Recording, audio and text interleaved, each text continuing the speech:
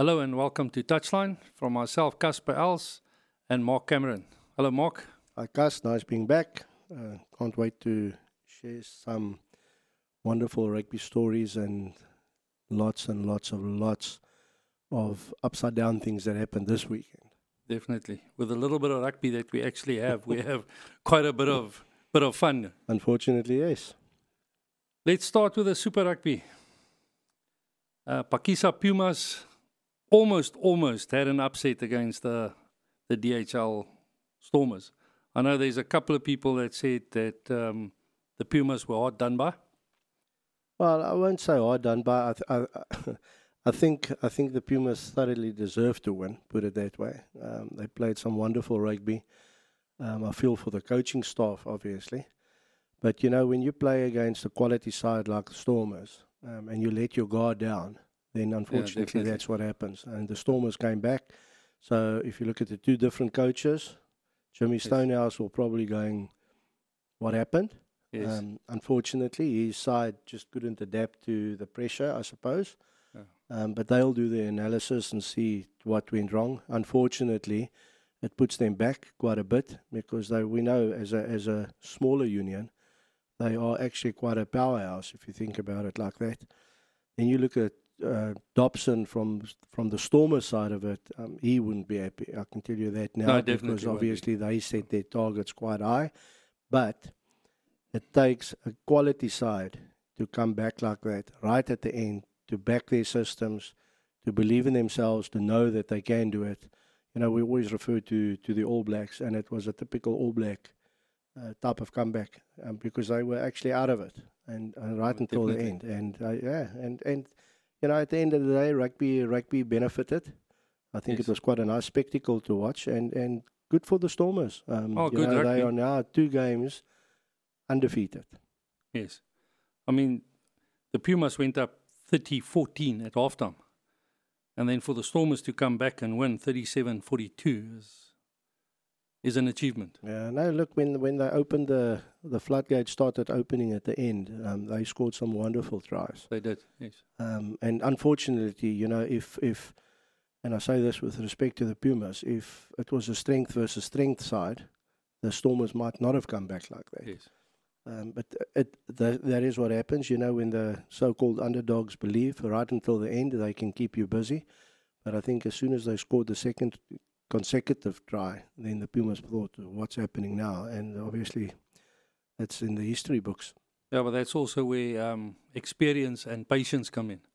You just chip away and just keep going and going. Yeah, no, definitely. And you play against a side like the Stormers that's also quite loaded with Springboks and lots of experience, as you say. A lot of them played Super Rugby before, but well deserved. The Stormers really deserved the win at the end to come back. But I mean, in theory, they only played the last 15 odd minutes, where the Pumas were right in it from the word go. So, and I feel for them. Definitely. Then we had the Vodacom Bulls against our own Cell C Sharks. Unfortunately, the Sharks going down 41-14. Your views on that one? I need to take emotion out of it, I suppose. It's actually very sad, and I feel for Sean Everett. I'm not making excuses. We've got a very young side. The Bulls were just superior from the beginning. I mean, they starved us from ball. If you look in the beginning, they had territory and possession, I think, on their side. And we held them out for large numbers of the game, more so in the first half. But they have got quality all round. They got older people, more experienced guys. We have a very, very young side. And, it doesn't look good now. More so if you look at where we were pre-lockdown, the COVID-19. And I feel for Sean. Things are just not going right. There's we battled in the lineouts. The breakdowns we battled here and there. Dylan Richardson was good on the floor for us, the odd penalty that he won. But I think in general, if one looks at it objectively, the Bulls thoroughly deserved their win. They really outplayed us. And we did say pre-season when they played in the Superfan Saturday that most of our players weren't there. don't look too much into pre-season games, which is a fact. We were better, I suppose, than in that specific game. But yet again, the Bulls thoroughly deserved it.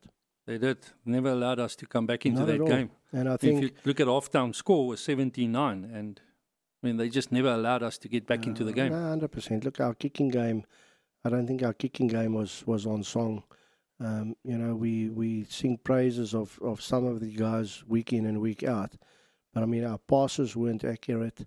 Our clearance weren't accurate, So it was just an off day, unfortunately. But it is a young side. It's, tomorrow the sun comes up again and things change.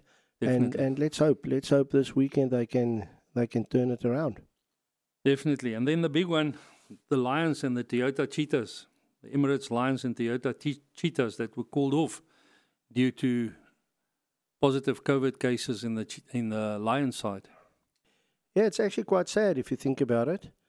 The typical COVID from one week to the next, you don't know what's going to happen and who would be affected by this. We're looking at the Lions now that were tested positive. A few weeks ago, we had Sale Sharks that tested positive overseas. And, the guys play rugby now without masks and so forth. So I suppose it's just a matter of time. The sad part here is the Cheetahs really looks the form side in Super Rugby Unlock.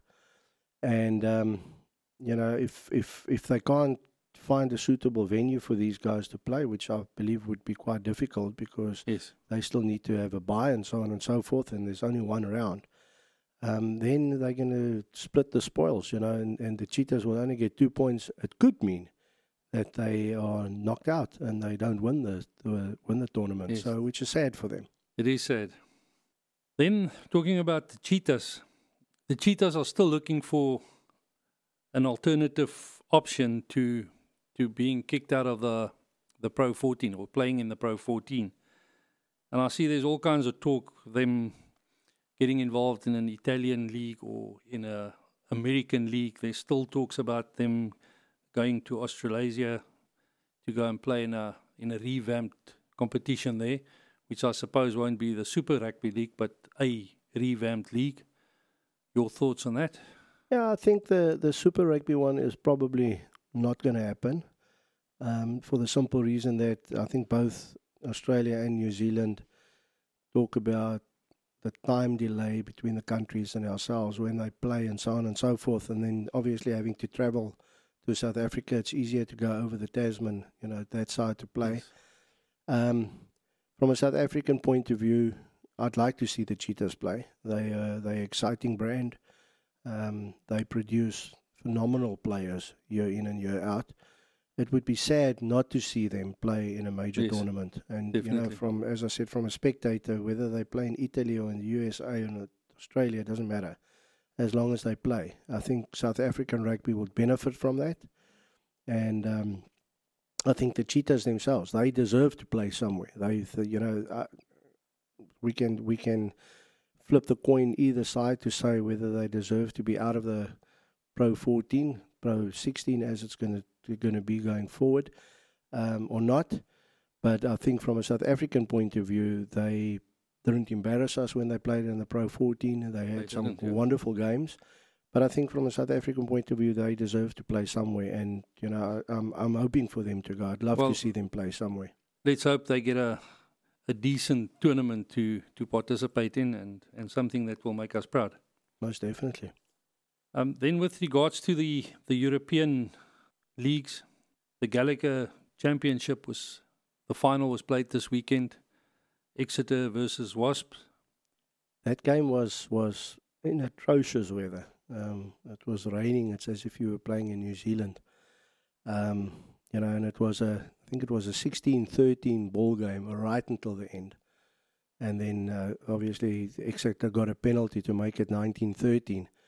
But some wonderful play, difficult conditions. And, Exeter became, I think, only the fourth side in the history to win the double. Okay.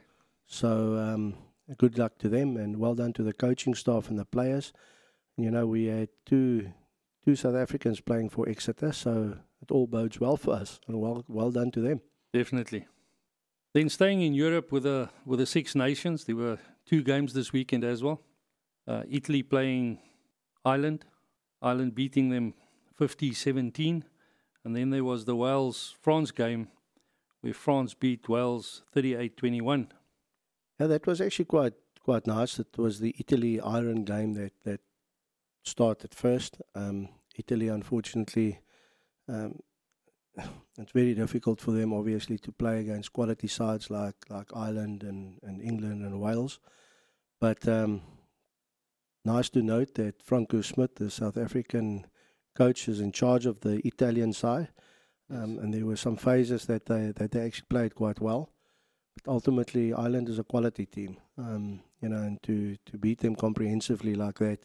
So the Irish have gone to the top of the log, if I'm not mistaken, or very close. So they're playing France next weekend.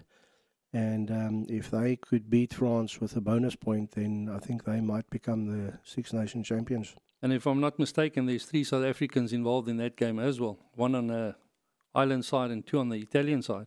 Yes, so it was nice. It was nice to see old CJ Stander from Ireland, as per normal plays very well, and then we had 2 locks in the French side. So it's always nice to see the South Africans participate and play for higher colours and honours. Just a pity they don't wear our Springbok kit. Definitely. And then the Wales-France game. Well, that was quite a good game. I think there was a little bit more expected from Wales. The French depends on who pitches on the day and who climbs off the bus. But France played well from the outset. And they themselves, I think between Wales and France, next weekend they'll play for 4th spot, if I'm not mistaken. But it was a good game. The French, some of their tries that they scored were phenomenal, typical the French flair that you see that came to the fore. Isn't it just wonderful to see international rugby back, let alone our local things? Yes, just a pity that France can't pitch at every game. Yeah, no, but look, I think they've changed. They've changed over the seasons. I think the French side of yesteryear, you never know, and I think it's still like that to a degree. Yes. But I think things have changed slightly, and they're more focused, and I don't know what it is. I mean, as a coach, I wouldn't know where to put my finger on to say, like, this is what the focus is or isn't. But, if they play anything like they did on the weekend, then they're definitely going to be a force to be reckoned with. There's a few youngsters that have come through. They are now obviously rebuilding for the next World Cup. And if I'm not mistaken, I think the next World Cup is in France. So I think they are going to be a force to be reckoned with. Definitely. And then the England-Barbarian game. You've got a fancy giggle there. Unfortunately, we weren't privileged to see that game. Yeah, I'm laughing because, this is professional sport. It shows you that, we always talk about amateurs. And amateur, things that can go wrong at grassroots levels or whatever. Obviously, they didn't participate in their game. This is England and the Barbars, because there were some protocols that were breached on the Tuesday and the Wednesday. Some of the players went out, I'm assuming, to supper or wherever they went. And because of that, they didn't ask permission to go. No one knew where they went or whatever. And it came to the light, I think it was that on the Wednesday, that it surfaced that players went out, but then they realized that it happened the Tuesday night as well. And because of COVID, and them not knowing where they were and obviously what's going to happen, that's why they stopped the game. Sad part here, though, is, and I feel for England, because that was England's last preparation game prior to playing in the Six Nations. So, there's nothing like proper game time, and these guys were deprived from that now. No, but also some indiscretions from the Barbarian side. I mean, most players only get one chance to wear a Barbarian jersey and to play against a quality side like England. So for these players now, who all are professional rugby players, to make a silly mistake like this, and especially with the COVID second wave in Europe. I mean, it's stupid. You can't call it anything else. No, I think you are right. I mean, it should be an honour to play for the Barbars because you're invited to go and play for them. Definitely. And I speak under correction now. I think it was Sir Clive Woodward that climbed into the Barbar side a little bit to say that it's disgraceful and uncalled for and so on and so forth, which is right. It should be an honour to play for the Barbars. But other than that, I think it becomes more personal. You know, you look at yourself as a player, as a professional player. I haven't heard names who ever went out and did what they needed, what they did. But, you know, I think firstly, you let yourself down, you let your country down, because you're going there as a player. If there was a South African involved, you are representing South Africa in the Barbar jersey. Yes, definitely. So, but I think ultimately it's the disrespect and injustice that they had now caused towards the England side to prepare to go and play in the Six Nations. Yes. And I think it's uncalled for. So I don't know Definitely what the disciplinary actions are around something like that. But you know, if I was Eddie Jones, I would have asked for discipline to take place. Well, I'm sure there will be some form of discipline either way. Then, moving on to the player of the decade, I see that Richie McCaw is leading the way by far. Yeah, I said last week when we were on air, I said the same. There are many phenomenal players that have been nominated. The Dan Carters and so on and so forth. Yes. I think there are 3 or 4 New Zealanders in that same nomination pack. But you know, Richie McCaw was the captain of a very, very successful New Zealand side for many a year. I know there's a lot of people that say, but he didn't play the whole decade and so on and so forth. But I think he is so far ahead of them. You know, you still, other than playing ability, you need to look at on-field and off-field. He carries New Zealand. You need to look at, and I don't know, that's my take on it. People will say that New Zealand is a successful side, so what is there to captain? I think the pressure of New Zealand to have to perform year in and year out. But it also takes a special person to captain such a side, where almost every single player in that side is a captain, is a leader, and to now stand out and lead that team, and to work with coaches of that caliber, and to be on top for such a long time, it takes a special person. No, definitely. And I think, you know, it didn't happen often when New Zealand were down. Obviously, it still doesn't happen often. They might have the odd game or whatever, but there's always something. And I think if you look at and listen to players worldwide, they all speak positive stuff about Richie McCaw, you know. And as a South African, I mean, I would love to see Pieter-Steph du Toit take it. I would love to see it. But I've said from the beginning, I think Richie McCaw is the one, definitely, way ahead of Dan Carter for his leadership abilities. And I mean, he was also, you know, when you had a look at New Zealand and talk South Africa now, and there were fisticuffs on the field and that. I might be wrong. I've never seen him throw a punch. Maybe under the ruck, who knows, where you can't see him. But I think he's a gentleman in rugby, and well deserved for him if he does get it. I think personally, I would vote for him. Yes, Mark, Richie is by far ahead of everybody else.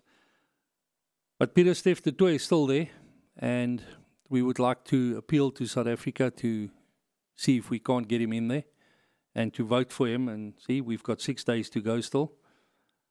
So please vote for him. Well, I don't just think South Africa. I think he's got many followers worldwide.